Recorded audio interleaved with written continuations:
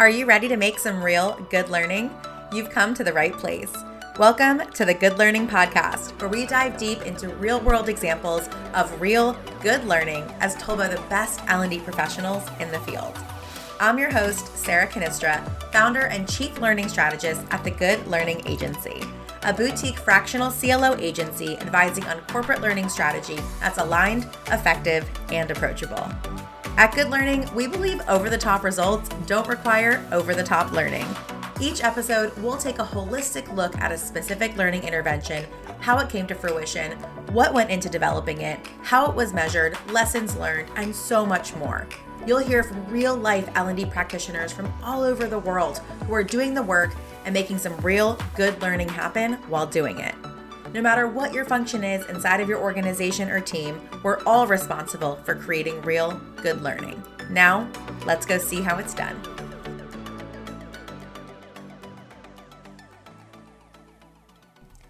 Hello, everyone. Welcome back to another episode of the Good Learning Podcast.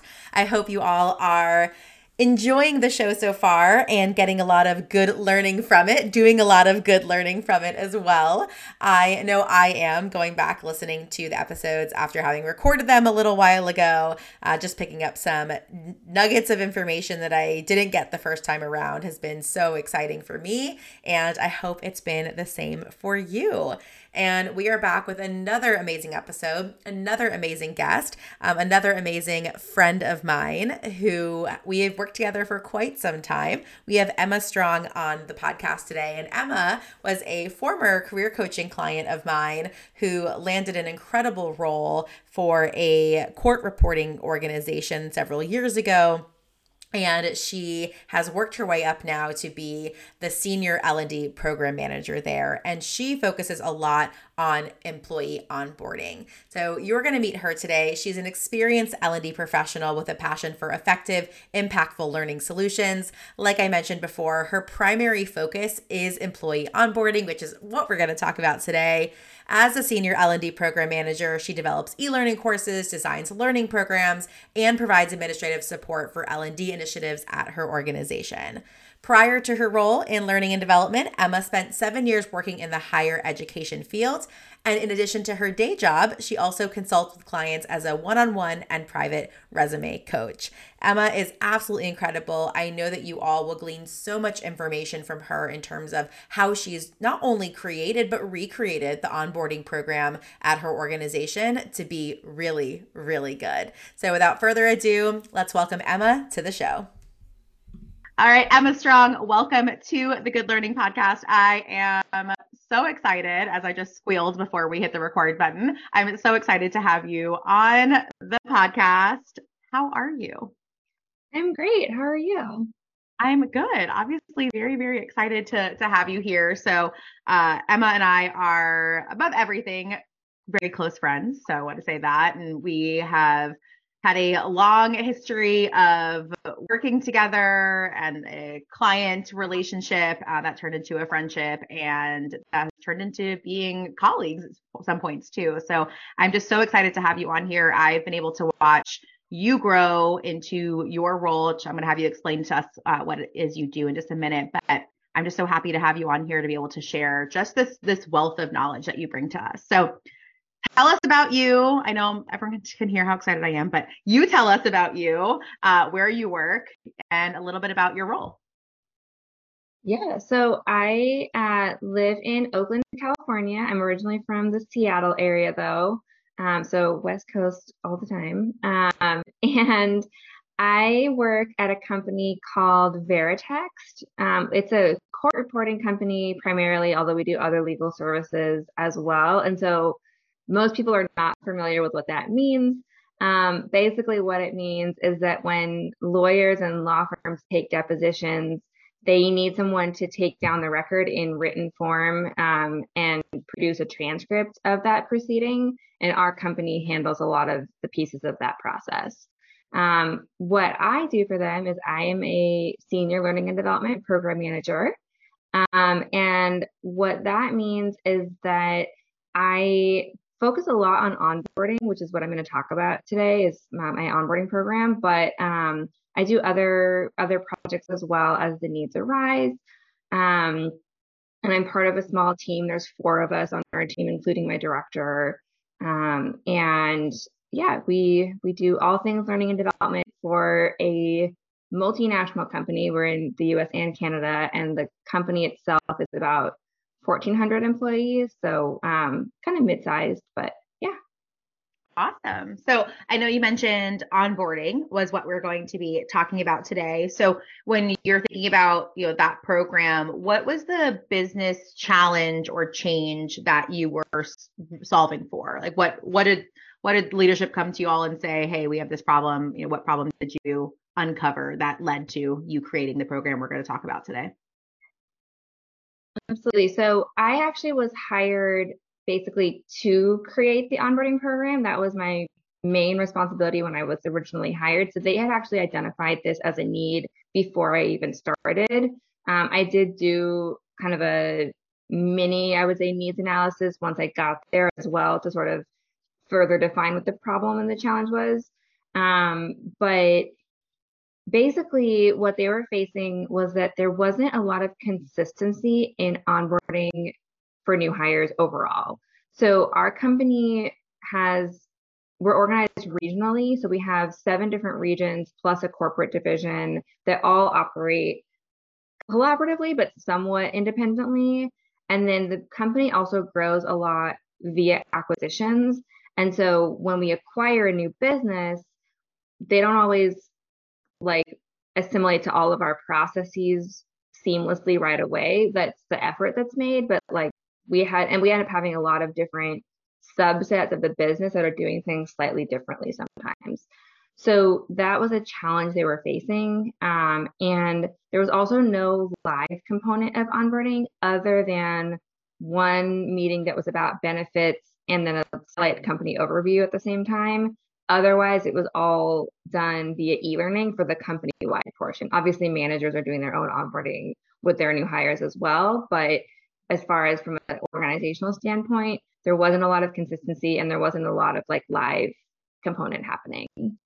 I feel like people listening I feel like everyone is just probably shaking their head listening to what you just said, right? Of this, it's so common that we see organizations that, yes, they're all one company, yet they operate, yet they're at the core, they're all doing the same thing, but there's that independence. And it's like, how do you start to balance them still having some of their own independence and at the same time making sure that as they're welcoming people into the company, that they're all having a uniformed good experience, right? Maybe that might look a little bit different depending on the region or their role, obviously, but that overall uniformly they're having a really solid onboarding experience that allows them to become productive faster and assimilate in there. So I don't think you are alone in that challenge.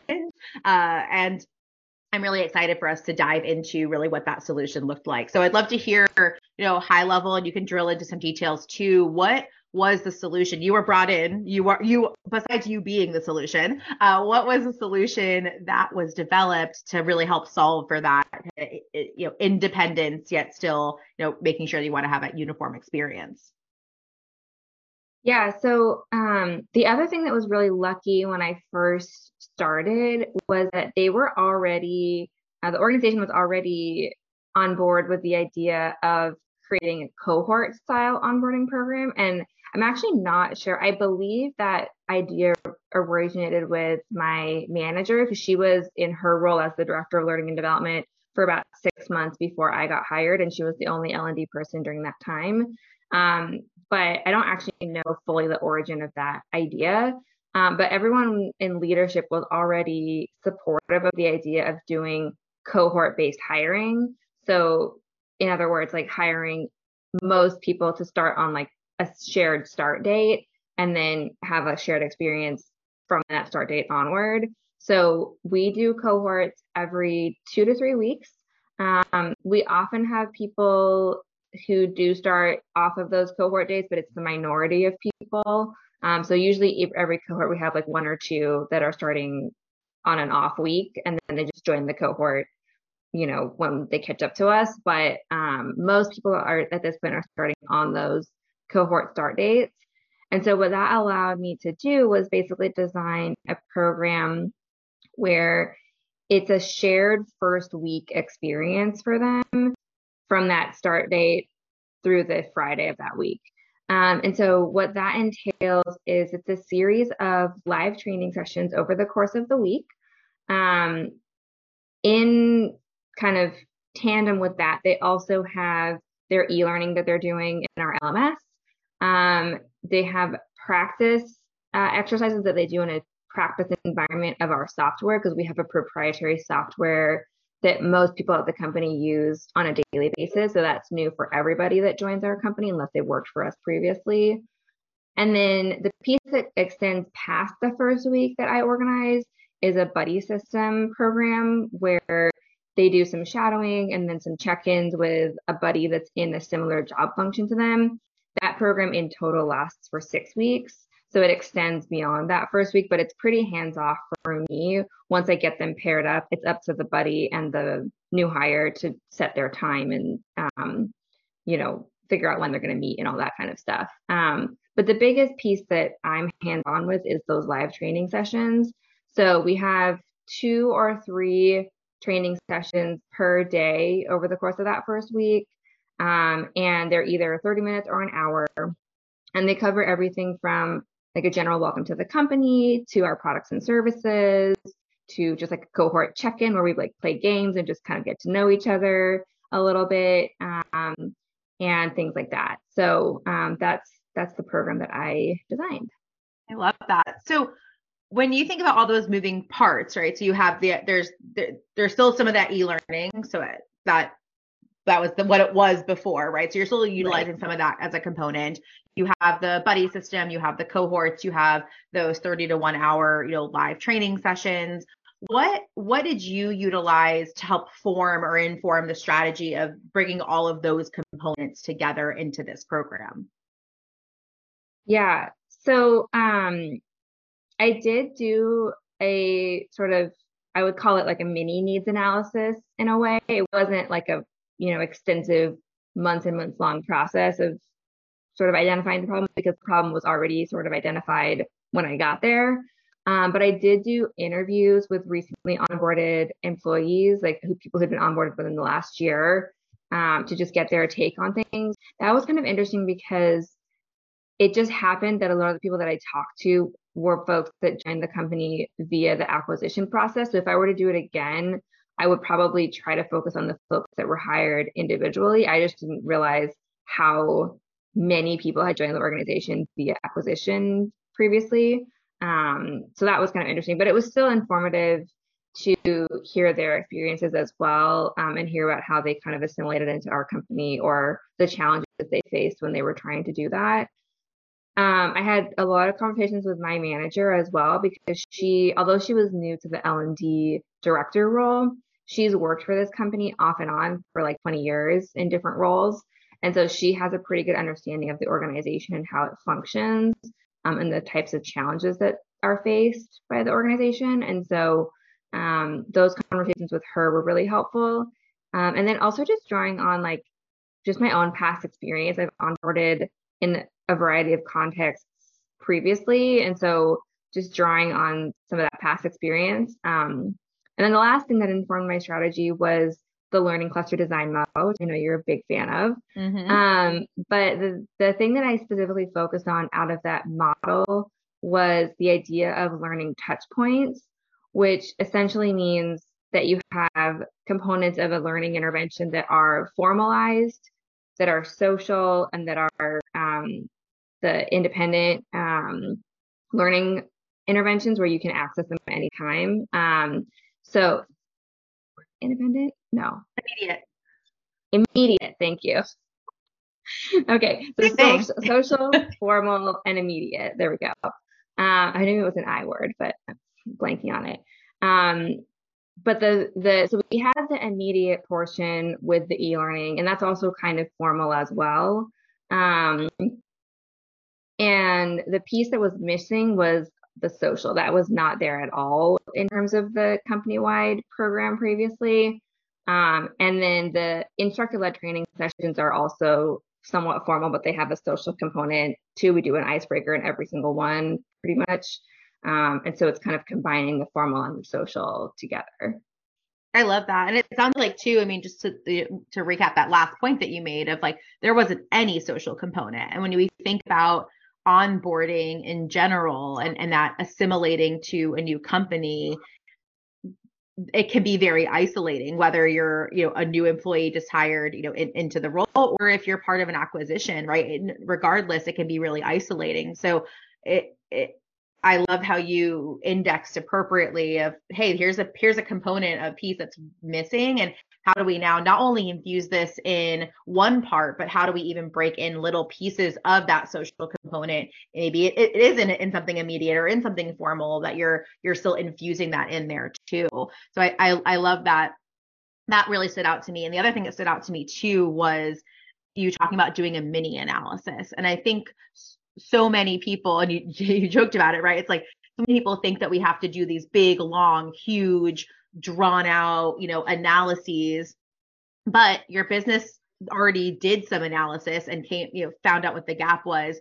What you did, and I love this, and I hope people can take this away, is you took the bigger gap and you said, okay, now how can I drill into some of those, what are the smaller gaps that are making up this bigger gap too, which ends up being, our responsibility as learning and development. So I love that you did that, and you showcase too that it doesn't have to be this long drawn out, analyses. That's great, but we don't always have the time to do that. What's that low hanging fruit? Oh, well, I'm designing a program for people who are getting onboarded. Why don't I go talk to some people who are just onboarded and see how their experience was and try to find that golden thread? So I really love that you utilized kind of different components to form that strategy, that were all, things that were available to you that didn't take a lot of time. Especially, it sounds like, your manager had been seeing this gap for a while. The company's seeing this gap for a while, and it doesn't sound like you were able to come in and have a year to figure out what your strategy would be. Yeah, I was going to say the time frame was I was hired in mid-May and the program launched in January of the following year. So it was about 6 months of like planning and analysis time. But that included like building out all the live sessions, lining up guest speakers, like communicating with managers. Like there was a lot of other stuff besides just the needs analysis that had to happen in that time frame. So really the needs analysis portion, I would say I didn't spend more than like 3 months on that piece. Yeah. Yeah, I love that. And sometimes we just don't have the time to do all of that, and that's okay. We can still create really good learning, if we're finding the right things to drill into. And I love how you went to the source of, who's the one experiencing, this pain, or something, hearing too, like what has been working. I think that's an important piece too, where it's, oh yeah, this is working great, we don't need to change this. I think that's another thing a lot of people get caught up with. All right, I found out all these pain points and I have to fix for all these pain points, but did you find out what's actually working and what are things that you can continue doing too? Mm-hmm. What would you say if you think back to, I mean, obviously at that time it was just you and your manager. Now you have a little bit of a bigger team, but what skills did you personally utilize, and or, you and your manager at that time, like what did you utilize or leverage of your own personal skill set to be able to develop this learning solution, this onboarding program? Yeah, so I would say one of the big skills that I didn't necessarily utilize this in the development, but I definitely utilize it in the implementation is just facilitation skills. Because even when we have a guest speaker, when we first started, I was on every single live training session, every single cohort, helping to facilitate those sessions. And that's actually still kind of true, although that's about to change because I have an employee now who helps me with these, and she's been getting up to speed on how to facilitate these sessions. So pretty soon we're going to start trading off and having only one of us on each of those sessions. But for basically a year and a half, it's been me on all of those sessions every single time, with a different people rotating through, other team members from L&D or other guest speakers from the organization rotating through as needed. So facilitation is definitely a big one. Going along with that, in more of the development phase, it was designing all of those instructor-led training sessions. So like ILT session design, I would say, is kind of a skill. So, that includes like graphic design with slide decks and things like that. And also just like kind of experience design. I don't know if that's really a term that people use. I guess it is. But designing, how's the session going to flow? What types of activities are we going to use? Interaction versus listening, like all that kind of stuff. Collaboration with our guest speakers. So making sure that I'm working with those guest speakers to figure out what content they want to present and how does that fit with like the vision that I have, and kind of working together on that. And then I would say also, I think this is kind of a buzzword that might be overused at times, but like the idea of like agile design, because the program was definitely not perfect when it launched.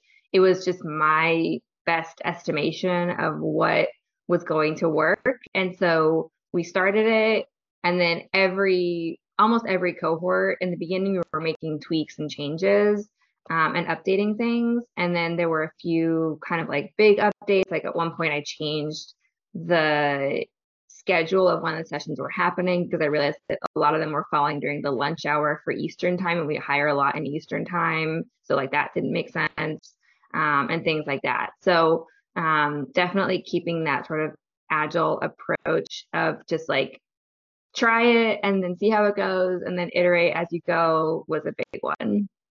Yeah, that's huge. And I think so many people get caught up in creating this idea of perfect learning. This podcast is called Good Learning, not Perfect Learning, because I say perfection is a mountain with no peak, right? And so it's really important, I think, that skill of being agile, of being flexible, of it is a skill to not be a perfectionist, I think, especially in learning and development, because we want people to have a wonderful experience, but being able to say, hey, this is 80% and it's gonna move the needle. Maybe it doesn't move the needle as much as we will want it to eventually, but it's gonna move the needle somewhat, and we're gonna get feedback and we're gonna iterate and we're going to make it better and better and better until it gets to a point where it's moved the needle where we need it to be. And then we start looking at it more quarterly, or every 6 months, or once a year too. So I think that's a really important skill that people in learning and development, it was something I learned early on.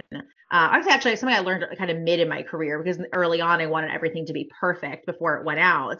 And when we do that, we keep people from actually getting the information that they need. People don't expect, I think, on the receiving end, like, we don't expect perfection. We just expect to be able to do our jobs and do it well and assimilate in the organization. But no one's looking for perfect. So I love that you called that out as a skill to utilize, because so many learning practitioners I see want to make it perfect before they roll it out, and there's no such thing as that. So I really appreciate you calling that last piece out as something that was a skill that you had to leverage and grow yourself too. Yeah, and to your point about people aren't expecting perfection, we'll talk about measurement in a little bit, but I've been doing program evaluations from our participants from the start. And right away in the first cohort, I got someone saying it was the best onboarding they'd ever had at a company. And so like, even in its first iteration, that was definitely not as good as it is now, I was getting really positive feedback from folks. And so people were appreciating what we were trying to do, even when it wasn't perfect. So yeah. It's something, I mean, we talked about learning cluster design. That's something that Crystal, who's one of the authors of the book Designing for Modern Learning, we talk a lot about too. And even just within the model of sometimes just applying 10%, right? Well, now it's 10% better. It's okay if it's not 100% better too. And so I love that you took that approach of, hey, this is incrementally better than it was before. And for someone coming in, right, if you would have waited, right, imagine that person that gave you that review, right? If you would have waited and said, oh, it's not perfect yet, it's not ready yet, all those things we tell ourselves, that person would not have had the best onboarding experience they ever had in their life, So Right. we keep people from experiencing those things just because we're hard on ourselves, or we don't think it's good enough. But when we take that agile approach of, hey, this is going to move the needle, let's put it out there and then see, let's get some reactions, and let's make it better the next time too. So I love that was part of your philosophy, and it's a skill. It's not just a philosophy, it's a skill to be able to do that too. So I really appreciate that. And so on that same kind of vein, when we think about, there's obviously the skills, but then there's the tools and the technology piece too. So as you were creating this, developing it, rolling it out, implementing it as you are continuing to do, what tools and technology did you use and are you still actively using? Yeah, so one of the big tools, just real standard tool, but one that I use a lot is just PowerPoint. That's where all of our slide decks are. They're in PowerPoint. We're starting to move more to Canva because Canva has improved so much over the last few years in terms of their capabilities with slide decks. But all my decks for onboarding are still in PowerPoint because I also have to send them to people and all that kind of stuff. It's just easier to have them in OneDrive in a PowerPoint format.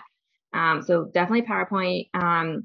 Also WordPress, because our intranet is on a WordPress site. And so this was a big improvement that happened probably about 8 or 9 months into the program launching, is we got our marketing team to help us create an entire set of pages in our intranet for the onboarding experience. And so the marketing team established those pages and kind of set the shell for them, and then I populate the content, and now I maintain the content for them. So we have like a recap page for every single day of the week that has the recordings of the sessions in video form. It has extra resources for further learning. It has a summary of what we did that day, and like other things they should be doing and spending their time on if they're not sure how to spend their time that day, and that kind of thing. And then we have a whole page for managers as well, explaining the manager perspective of the onboarding program so they know what to expect. So WordPress is another one. Also, we use a program called Airtable, which is essentially if you're not familiar with it, it's essentially it's kind of a competitor to like Google Forms, but also Excel in a way, because you can make it's a data management tool basically. So you can make like spreadsheets, but you can kind of categorize things and sort the data in a layered way where you can sort by multiple categories on the same spreadsheet, and you can make forms people can fill out that feed into your data and all that kind of stuff. So we use Airtable. I used it as like an ideation tool for myself to kind of organize my thoughts.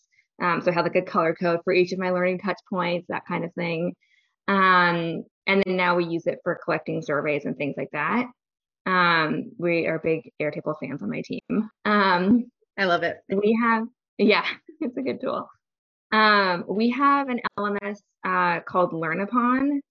So we use the LearnUpon LMS for the e-learning component. And then I would also consider the LCD model, learning cluster design model, to be a tool as well as, what we talked about in the other context earlier. But I would also consider that to be a tool that I utilize as a design model or philosophy that I was working with.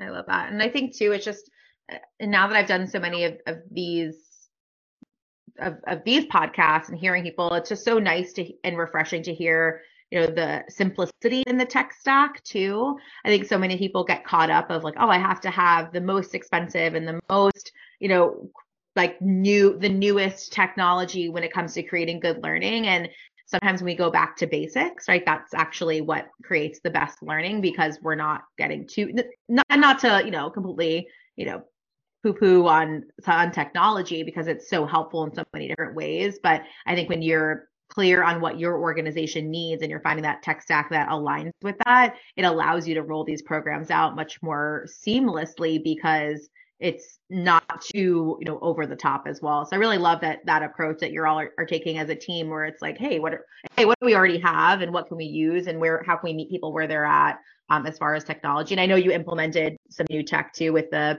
LMS and all of that as well too. So you had some new stuff to implement, but also being able to utilize some of your past tools and technology as well. Yeah. I'll say one tool we just recently got access to that we're excited about is Zapier.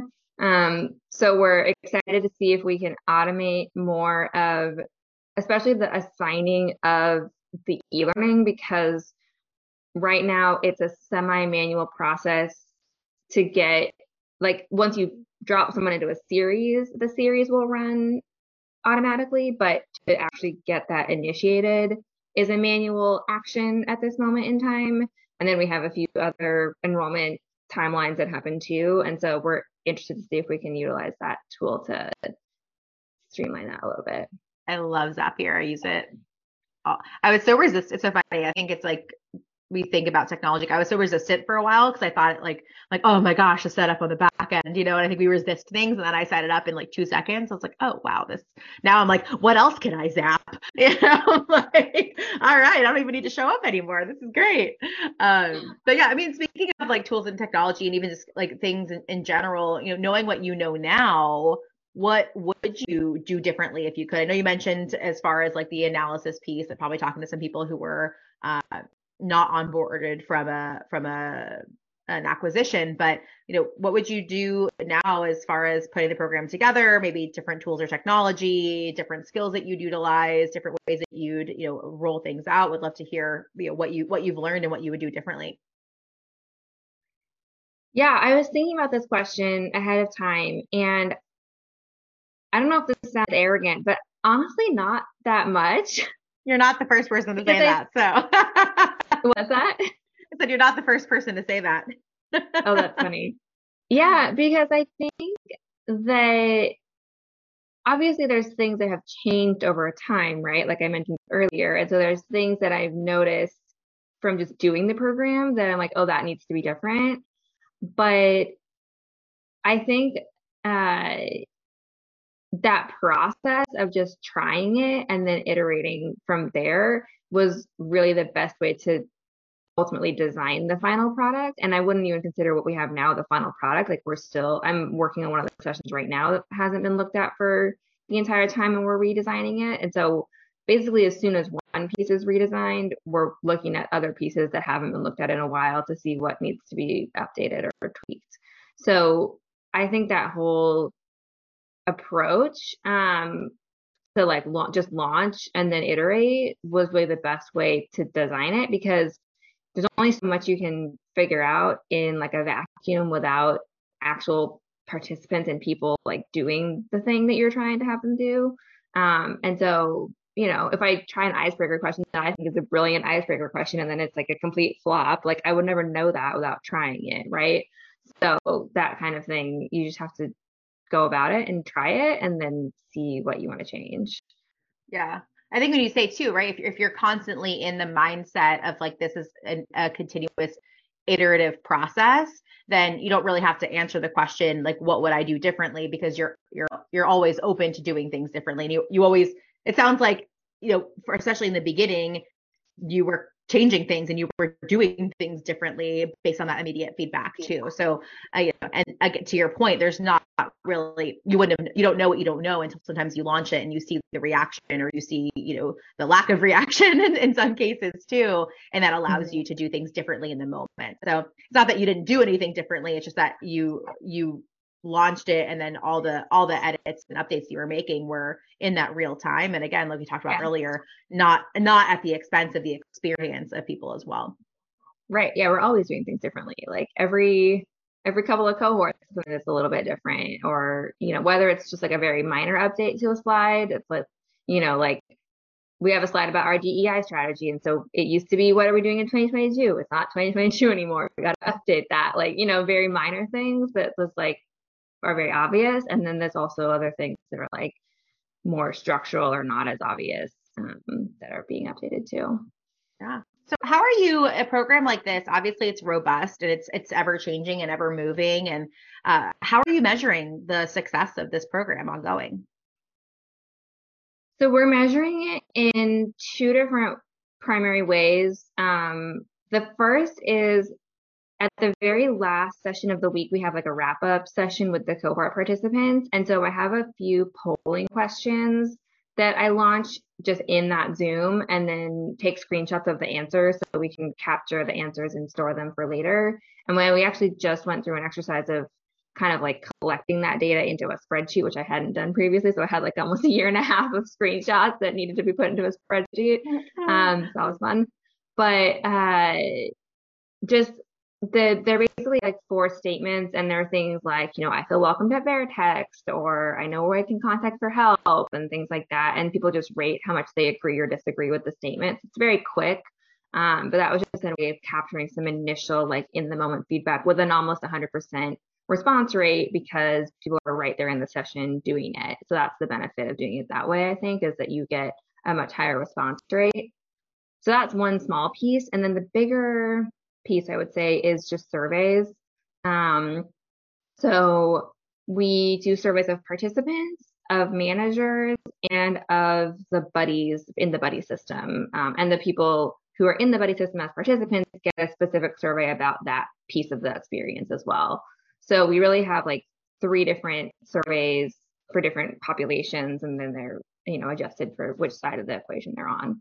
Um, I will say we have a really high response rate for those surveys, generally speaking, especially the participant survey that comes out about 2 weeks after the experience. I think we have like 40% or higher response rate, maybe even higher, which I think is kind of a bit of feedback in and of itself, that they are willing to sit down and go through a survey that asks them to do free response questions, which that's the majority of the survey, is like 3 or 4 free response questions, and we get almost everyone filling those out.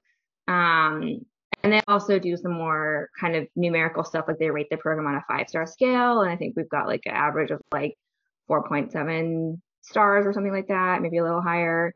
And then with managers, we're also asking them to think back to before this program existed and how much time they're spending onboarding their new hires before this program existed and then after the program existed. And so that's because one of our goals was to also save managers time in the onboarding process. And so we can compare those 2 questions and see like what's the difference there as far as time spent on onboarding new hires per week. And we have some managers reporting saving as much as like 10 to 15 hours per week over the course of the first few weeks in terms of onboarding time. So, yeah. That's incredible. And then they become the champions, right? Like for them, and that creates such a wonderful culture of supporting onboarding. Because I know I know in my own experience and people I work with, that sometimes getting the managers on board, especially with something like that you're doing, where you're kind of taking them away from work, quote unquote, I mean, they can't work yet. They just started like 5 seconds ago, but like that, you're taking their butt out of their seat essentially. And that can be really overwhelming for managers to think like, oh, my person's not here. Like, are they getting the right training? All of that stuff. So, I think one of the things that I know just from knowing you, like I know that you did really well, was that, the selling it to the managers and getting their buy-in. I think now that you've created this really beautiful culture where they're seeing their own, like, what's in it for me, right? Like they're getting that time back to be able to work and to do the work that they need to have done, and then to focus on the real important things that they need to do as part of onboarding versus maybe some of the things that, not that it's not important, but that things that maybe felt they weren't able to really show up for, or give them the full experience for. And so I love that you have that component where you're figuring out, as part of your measuring of success, how much time is being saved from the managers, because then I feel like that feeds into the culture of training of like, oh wow, every time I send my person, to get trained or to be a part of this, like I'm going to be getting, time back, and they're going to come back excited, prepared, and those things too. So that also probably then equates to them encouraging them to fill out the surveys, and like there's just, you create this whole little like learning ecosystem from a team basis by getting that buy-in as well. So that's something that I think a lot of people don't focus on, and they wonder where the kink in the chain is. And a lot of times it's the manager buy-in, and you're saying, hey, you want to save 10 to 15 hours of time? Like, oh my gosh, yeah, sign me up. Per week, like, for the first few weeks. Per week, not just total. Per week. Like, yeah, you do the math of like, oh, like how many hours that is, and it's like, it's a game changer for so many people. But if you're not asking those questions and you're not getting the answers, then it's hard to, if you're not measuring that level of success, it's hard to then use it to then sell it back to people who are new managers, maybe didn't buy into it at first too. So I love that was, so you're measuring so many key components that allow you to take that big overall kind of 20,000 foot view to say, hey, here is success, and here's what success looks like for us. So I think that's really awesome. So this program is amazing. Obviously continuing, it's ongoing, it's living, it's breathing, it's, doing its thing, and you're doing your thing. What are you working on next? What's kind of the the next big project for Emma, next big project for Veritex from a learning and development perspective? What's on the agenda?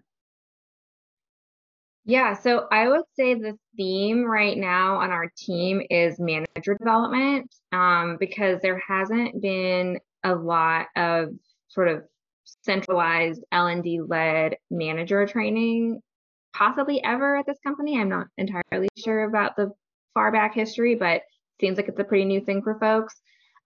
So that includes things like running a mentorship program, and we're partnering with Life Labs Learning to run a program, which is really exciting because they do great content, and things like that. And then where my piece of that comes in with the onboarding focus is I'm working on something that I'm loosely calling like onboarding phase 2, which is essentially supporting managers in their role in the onboarding process. So right now, the cohort happens, it's kind of a time bounded experience other than the buddy system, which extends beyond the first week.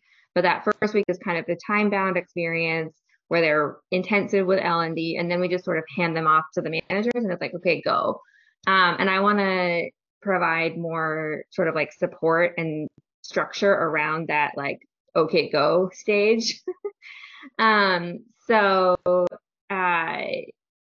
I'm still figuring out what that looks like exactly. I think it's going to be, I'm thinking of making kind of a learning cluster of sorts around it with some live training components, possibly some e-learning. And some of the things I want to focus on is just like, first of all, what makes a good onboarding experience? I don't know if everyone really knows that. What's like a reasonable time frame for onboarding based on research and data? What is the concept of like scaffolding somebody's learning? So like, supporting them more at the beginning, and then as they gain competency, adjusting your level of support to their level of competency, like those type of things. And so I'm not going to be super prescriptive as far as specific job functions and like, you should do this checklist of like these 5 tasks, in the first 2 weeks or whatever, because there's so many departments and I'm only one person. And also that's where all the regional differences come in as well. I didn't talk about this earlier, but in the legal space, there's actually like regulations and laws around legal services that vary from state to state. And so there's like more variation in our company, I think, regionally than possibly even others for that reason. And so I can't get super prescriptive on like a task list, but I might ask managers to create a task list for their employees to like have that as a reference and that thing. So those are some of my ideas currently. I'm still very much in the planning stages of that, but that's where we're going with it. I love it. And then you're going back to the measuring piece, right? Where it's like these managers, these are already somewhat bought into what it means to, have an employee who is onboarded. It gives them more desire and more reason to take something that you're doing now more seriously, because they've already seen the impact. So if they know, hey, this could actually impact us even better. And I think that just even goes back to the iteration. If you were to have launched this and the onboarding program at the same time, that might have been too much for people, right? So again, being able to too much for me, that's for sure. Yeah. Yeah, exactly, right. And I think too much for me at one time. Yeah, so many people listening to, either they're a team of, they're an L&D team of 1 or a team of 2, right? I mean, I've most of my career has been on small L&D teams. I had, one team where I was, managing a team of 22, but that was, the exception to the rule for the most part. We see so many teams of 1, 2, 3, 4, like you all have now, and that's it, right? So how do we think about that in terms of what we're working on now versus what we're working on next, and what that integration looks like? And I think you're a prime example of, where's the biggest pain point? Let's massage that. Let's figure that out. And then now we can layer on these other pieces that are just going to make it better, just going to make that experience better. So I love that. And speaking of that, I mean, thinking about creating good learning, obviously you are a seasoned practitioner in doing that. You are creating good learning every single day at Veritex.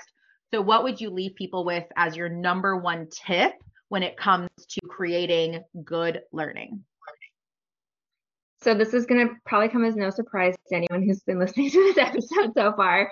But my number 1 tip is to just not be afraid to try something new, because you can always change it as you go along. You could even go back to your old way of doing things if you completely were like, that was not the right way to go. You could revert back to how you used to do things. But without trying the new thing, you'll never really know what positive outcomes could come from that. And so that's my number one tip, is to just like, when you have an idea about something, obviously do your research and like make sure it's not just like you in a vacuum thinking this is a good idea. But once you've done your due diligence and identified a need, like just try your idea to help address it, and then iterate as you go. I love that. Innovate, iterate, be agile. I think it's an amazing tip to creating good learning. So Emma Strong, I know people are going to want to, well, everyone already loves you, but for those of you who are new to Emma and you've been living under a rock, Emma, where can people find you, connect with you, learn more about you, chat with you, all the things? Yeah, so you can definitely connect with me on LinkedIn. So I think we're gonna link my LinkedIn in the show notes. And then if this is kind of a totally separate thing from what we've been talking about, but I also have kind of a side hustle where I review resumes for people. So if that's something that would be interesting to you, we're gonna link my website as well. So you can always reach out to me about that if you have a resume that you want me to review. Love it. Emma is the queen of resumes. She is our in-house resume coach at the L&D Career Club and is absolutely killing the game there too. So, if this amazing, you can join the Career Club. Yes. And then we can hang out that way too. Lots of ways to hang out, but Emma, I appreciate you so much. You are doing such amazing work. We've known each other now for 3 years. It's been a wild, amazing ride to see, how you've been able to take your strengths and skills and leverage them here, and the amount of impact that you're having. Just knowing your team and knowing them well, and knowing what you bring to the table. I know you're creating really, really, really freaking good learning every single day, and our field is better for it. So thank you so much for hopping on the show today. It was a pleasure, and I know it will not be the last time we have you on. I'm excited to have you come on once you finish this onboarding manager 2.0. We'll come on. Yes. We'll dissect that also. We'll do an update. Yes. Well, thank you, Sarah. This was really fun. I always love talking to you, whatever the context is. So this was super fun, and happy to chat with you about all this today. Thank you so much for listening to this episode of the Good Learning Podcast. I hope you got both inspiration and practical tools that you can use to create your very own good learning. If this podcast impacted you in any way, please consider giving us a review to share your feedback. We would love to hear how you're applying tips from the show to your own work.